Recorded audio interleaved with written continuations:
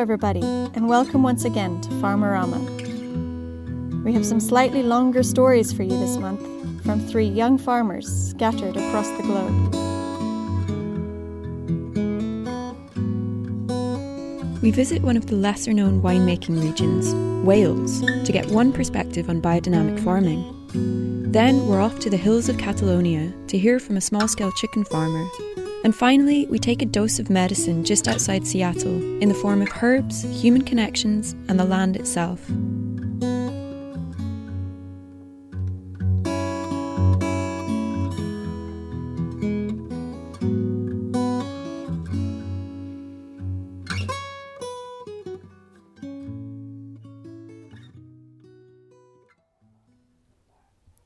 First up is young Welsh biodynamic farmer Dave Morris.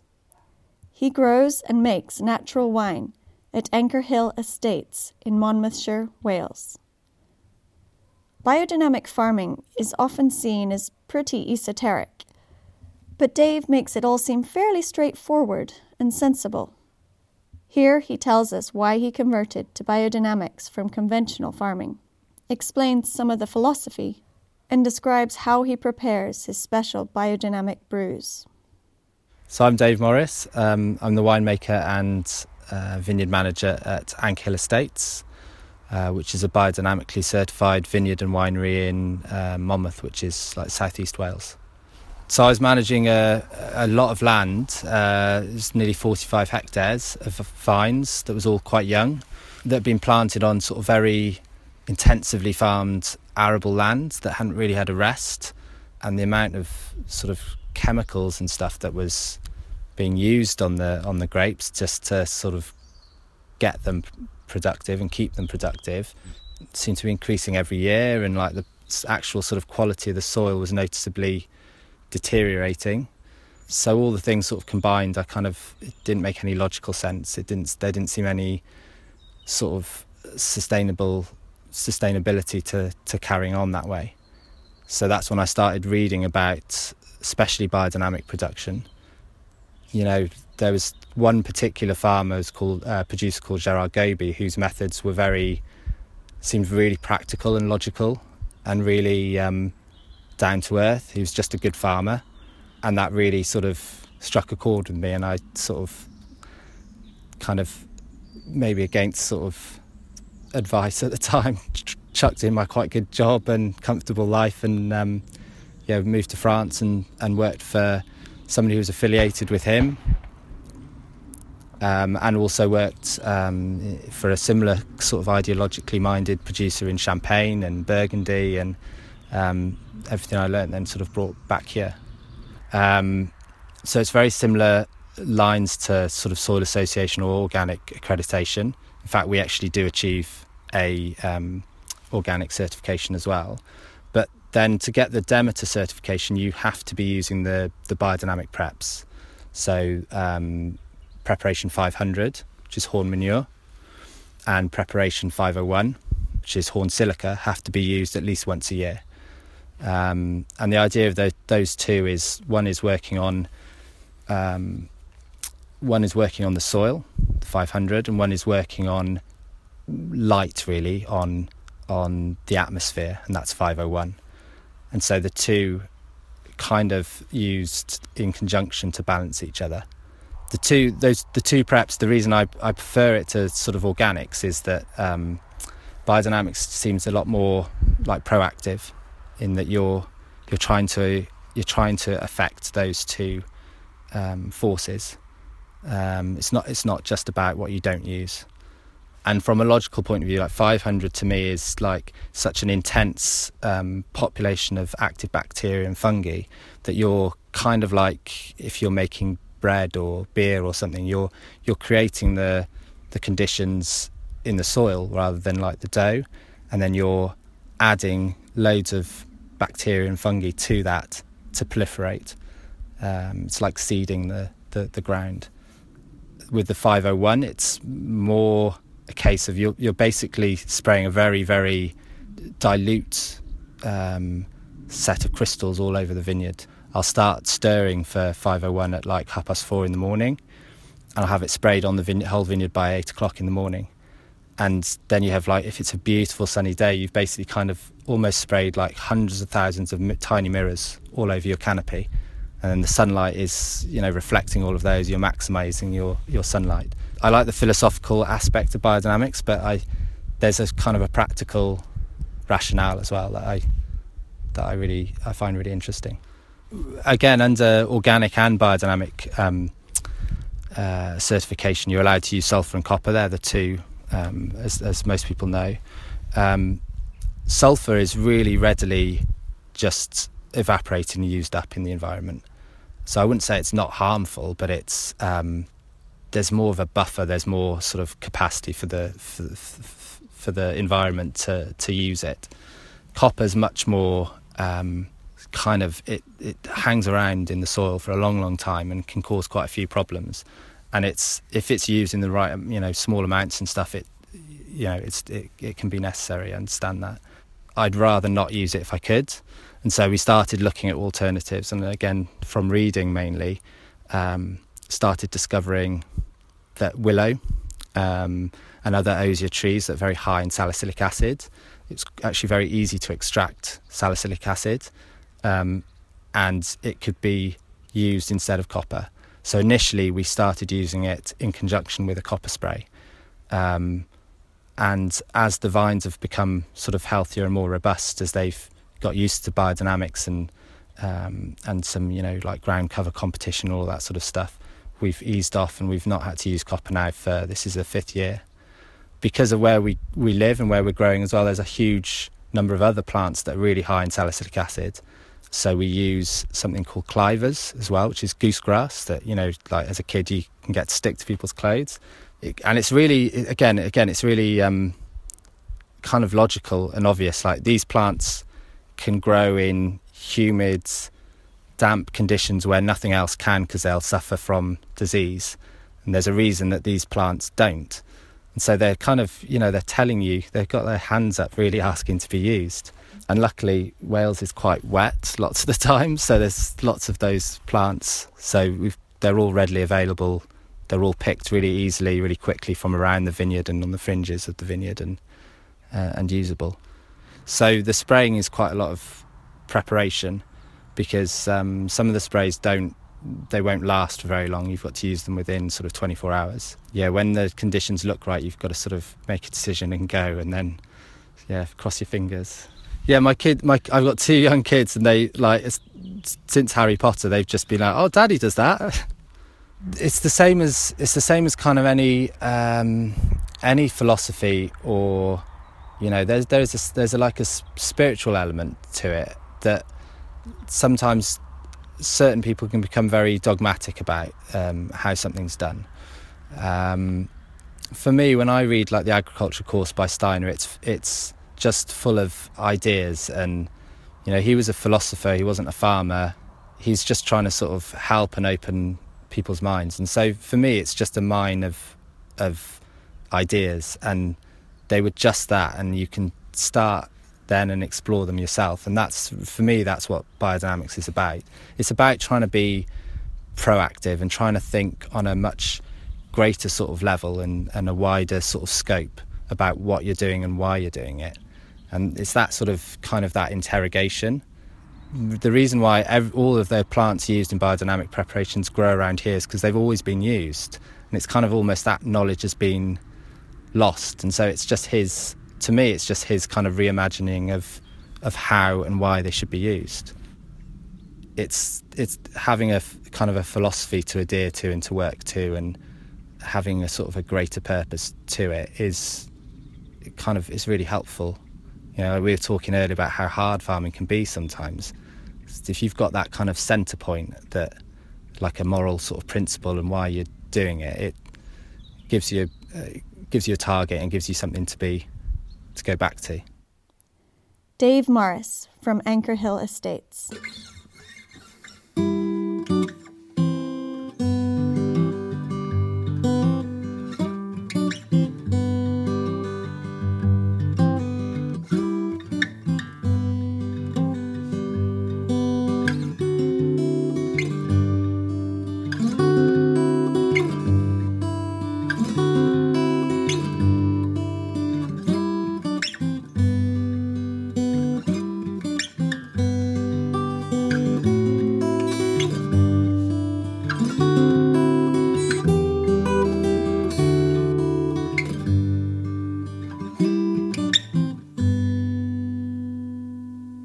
as we heard in a recent episode, new farmer Joel Rodker is in the process of setting up a market garden near Peterborough. We're going to be back with him following his journey early in the new year. Earlier this year, Joel spent time with Jaume Pretel.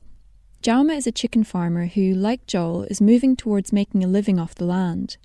Here, he talks to Joel about some of the creative ways he's making the most of a challenging environment, high in the mountains of Catalonia.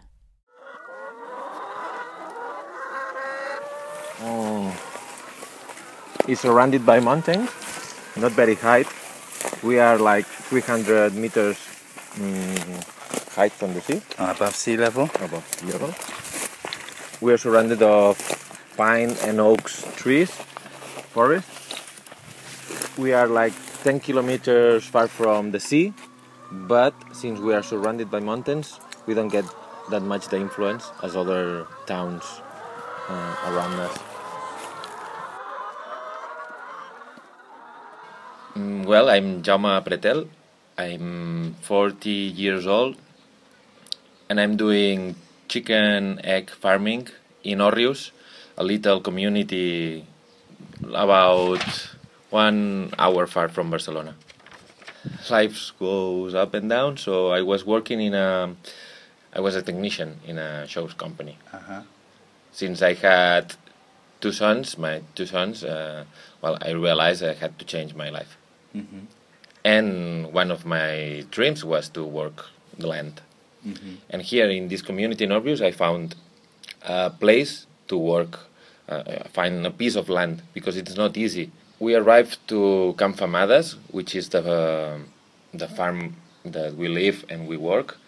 And there was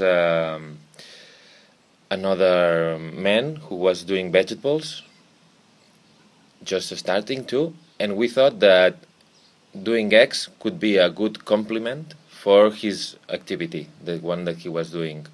And, well, we started learning about it because we only knew about our experience with 3-4 hens. That's it. And I was very lucky because my wife is very brave. And she was like, yes, let's do it. That's our dream. It's now or never. We have,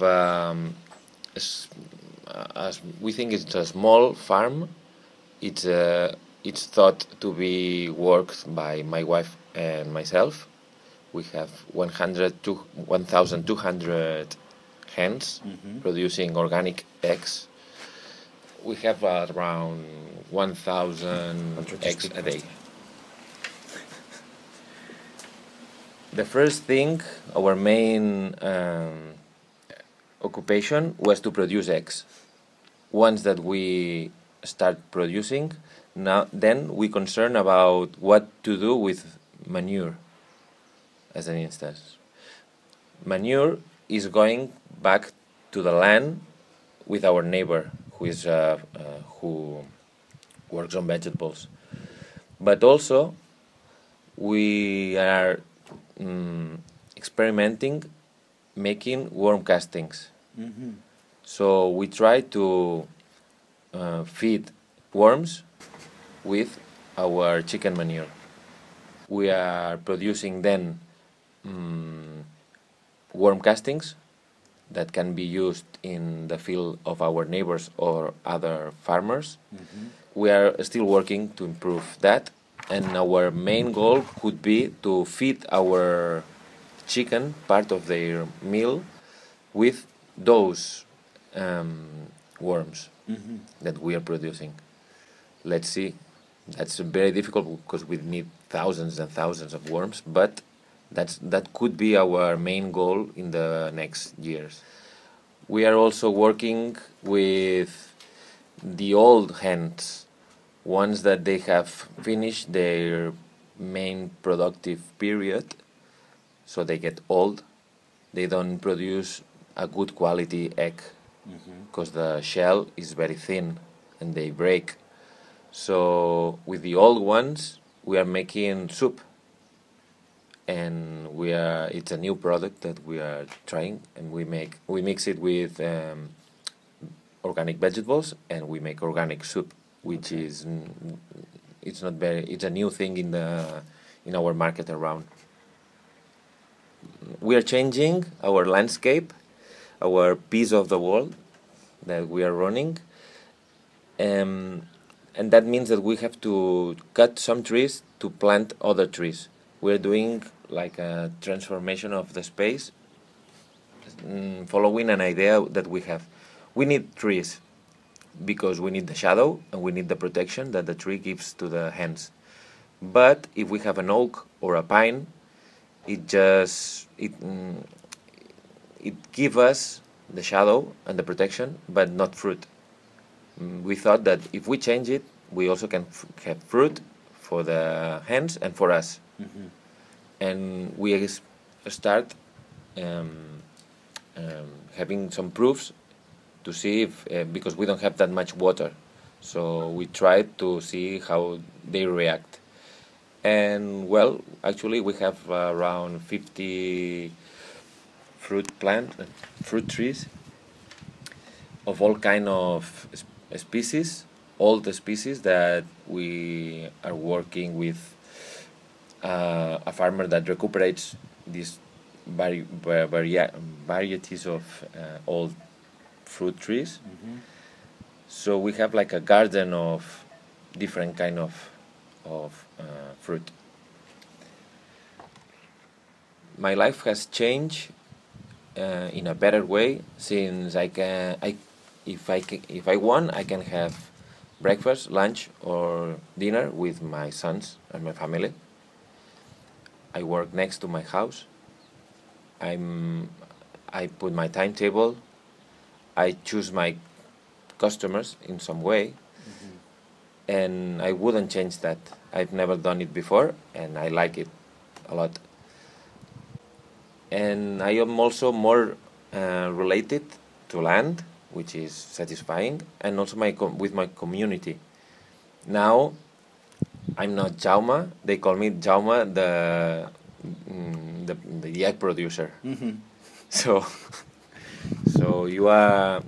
we have an identity related to the land, and I like that too. Mm-hmm. People don't do that much, but they like having people around them producing, because they know where products come from. That was Jaume Pertell talking to Joel Rodker for Farmerama.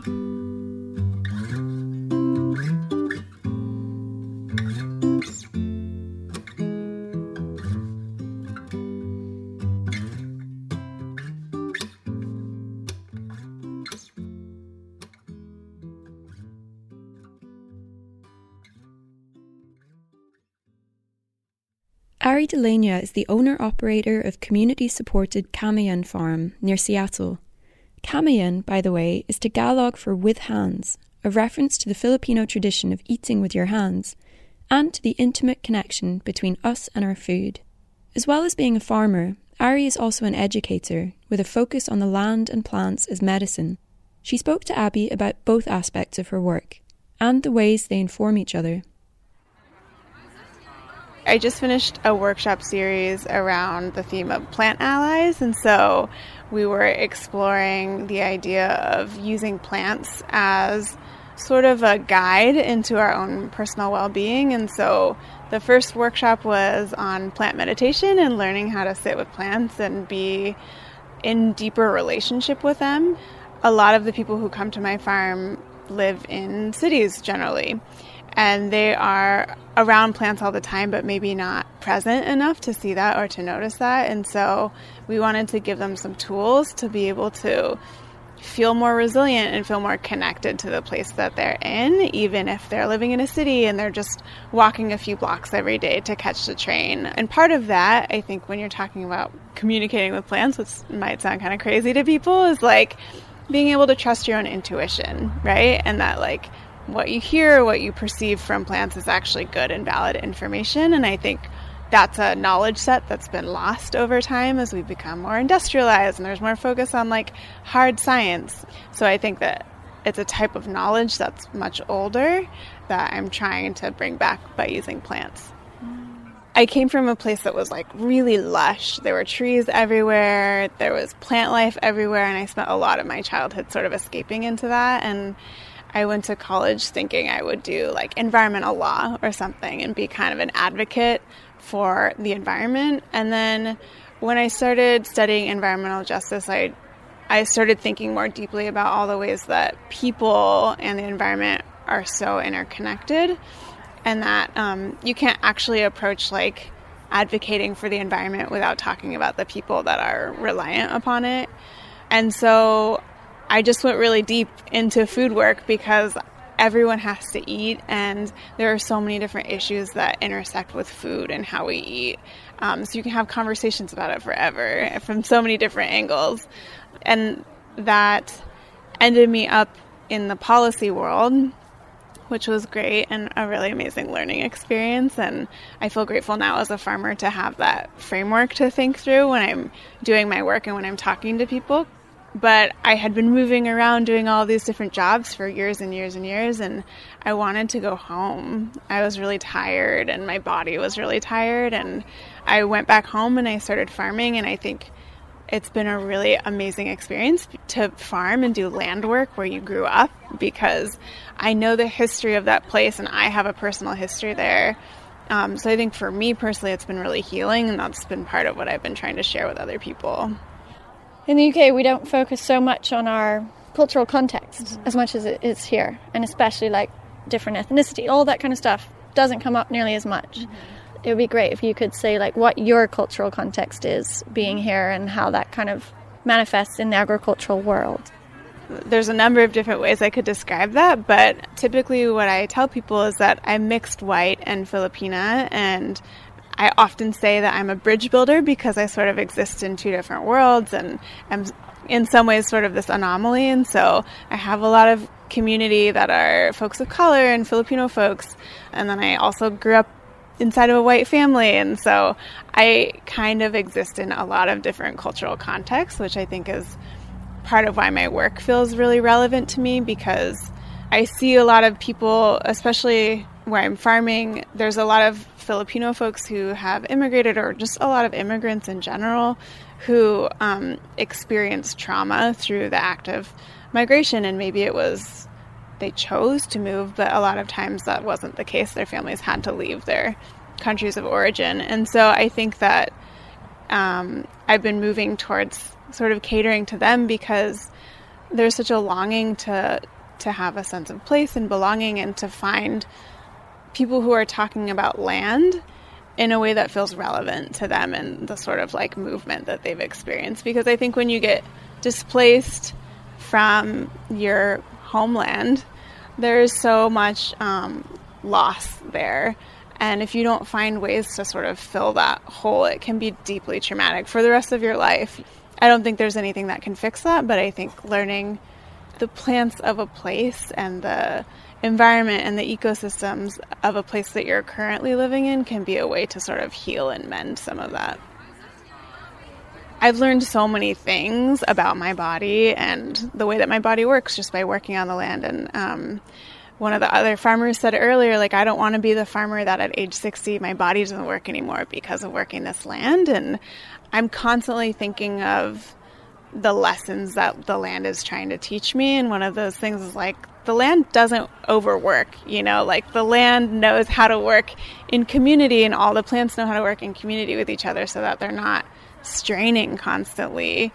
And one of the things that like teaches me that is sort of the temporality or the impermanence of everything. And so a lot of days I'll be running around really, really busy, and part of my business is to harvest medicinal herbs, and a lot of things that are medicinal are also considered weeds. So sometimes there'll be this big flush of weeds that I need to harvest for my business, and I won't notice because I'll just be so busy like running and running and running. And the land is so generous and constantly teaching you how to be present and how to be in your body and aware enough to sort of move through those cycles with it. I'm constantly grateful that the land is so patient with humans and just is like, okay, here's your lesson again. Here it comes again. And, you know, I feel really lucky when there are those moments when I actually stop to pay attention.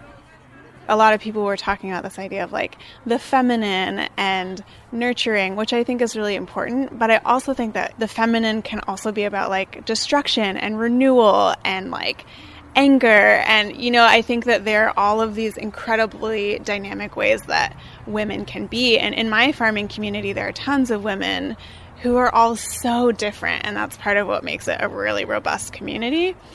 And so I think it's important to not be reductive or minimize what women can look like in this movement, because we need women that have such different characteristics to do all the different pieces of it. There's like restaurant work, there are chefs, there are farmers, there are herders and pastoralists. We need all of those people, and any woman could do those jobs, so I think it's a matter of creating a platform for all of that diversity to show, because then I think more and more people will come to join us. What does that platform look like, I guess, is the question. I mean, that's a difficult question. I think it depends on the scale that you're talking about. But for example, in my local community, I see women doing a ton of the work. Like they're running their own farms, and then they're also doing local policy work, and they're also putting on these events. They're doing a ton of labor. A lot of women just don't have enough time to also be at the front of a room talking to people at the end of their 16-hour day. And what I think is actually really necessary now is that like men and other people that are sort of peripheral to this farming movement are stepping up to help support and take on some of that labor so that they can be the voice and they can represent themselves. The more that we can mirror the diversity of what nature creates, the better off we'll be and the more resilient we'll be. And I think there's no one path or one model for how we can do this. And I think the more models that there are, the better off we'll be.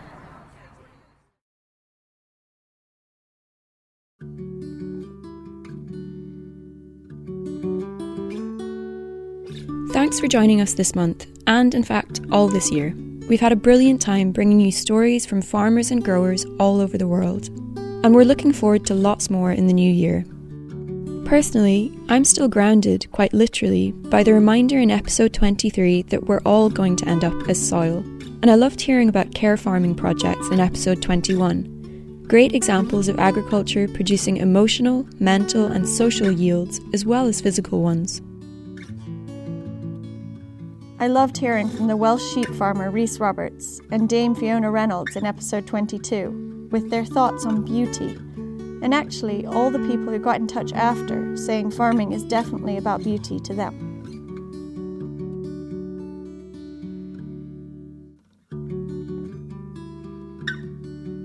Looking forward, I'm excited about the ongoing consultation on the Good Food Nation Bill here in Scotland. It has the potential to be a pioneering, cross-cutting piece of legislation, but only if a truly wide range of voices have the opportunity to contribute. If you're involved at all, do get in touch. For the year ahead, I'm excited to hear more stories from the fields. What's important to you? We make Farmerama to share knowledge amongst the independent farming community. So if you've got another story for us, do let us know.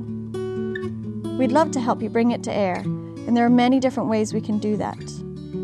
We can support you to record a story yourself and then help with the editing. Or you might like to tell us your story over the phone, or even invite us down to your farm to visit you in person. If you've got an idea, let's talk and see how it might happen. Farmerama is produced by me, Katie, me, Abby, and Joe, who does a lot of organising and editing behind the scenes. Thank you, Joe. We'd like to thank everyone we've worked with this year. The list has grown so long that we can't mention everyone by name. But for this episode, thank you to Joel Rodker for bringing us Catalonian chickens, and to Annie for her social media support. Thank you also to someone who's there in the background every month, Owen, who provided our theme music. We're not bored of it yet, but we would love you to make us some more.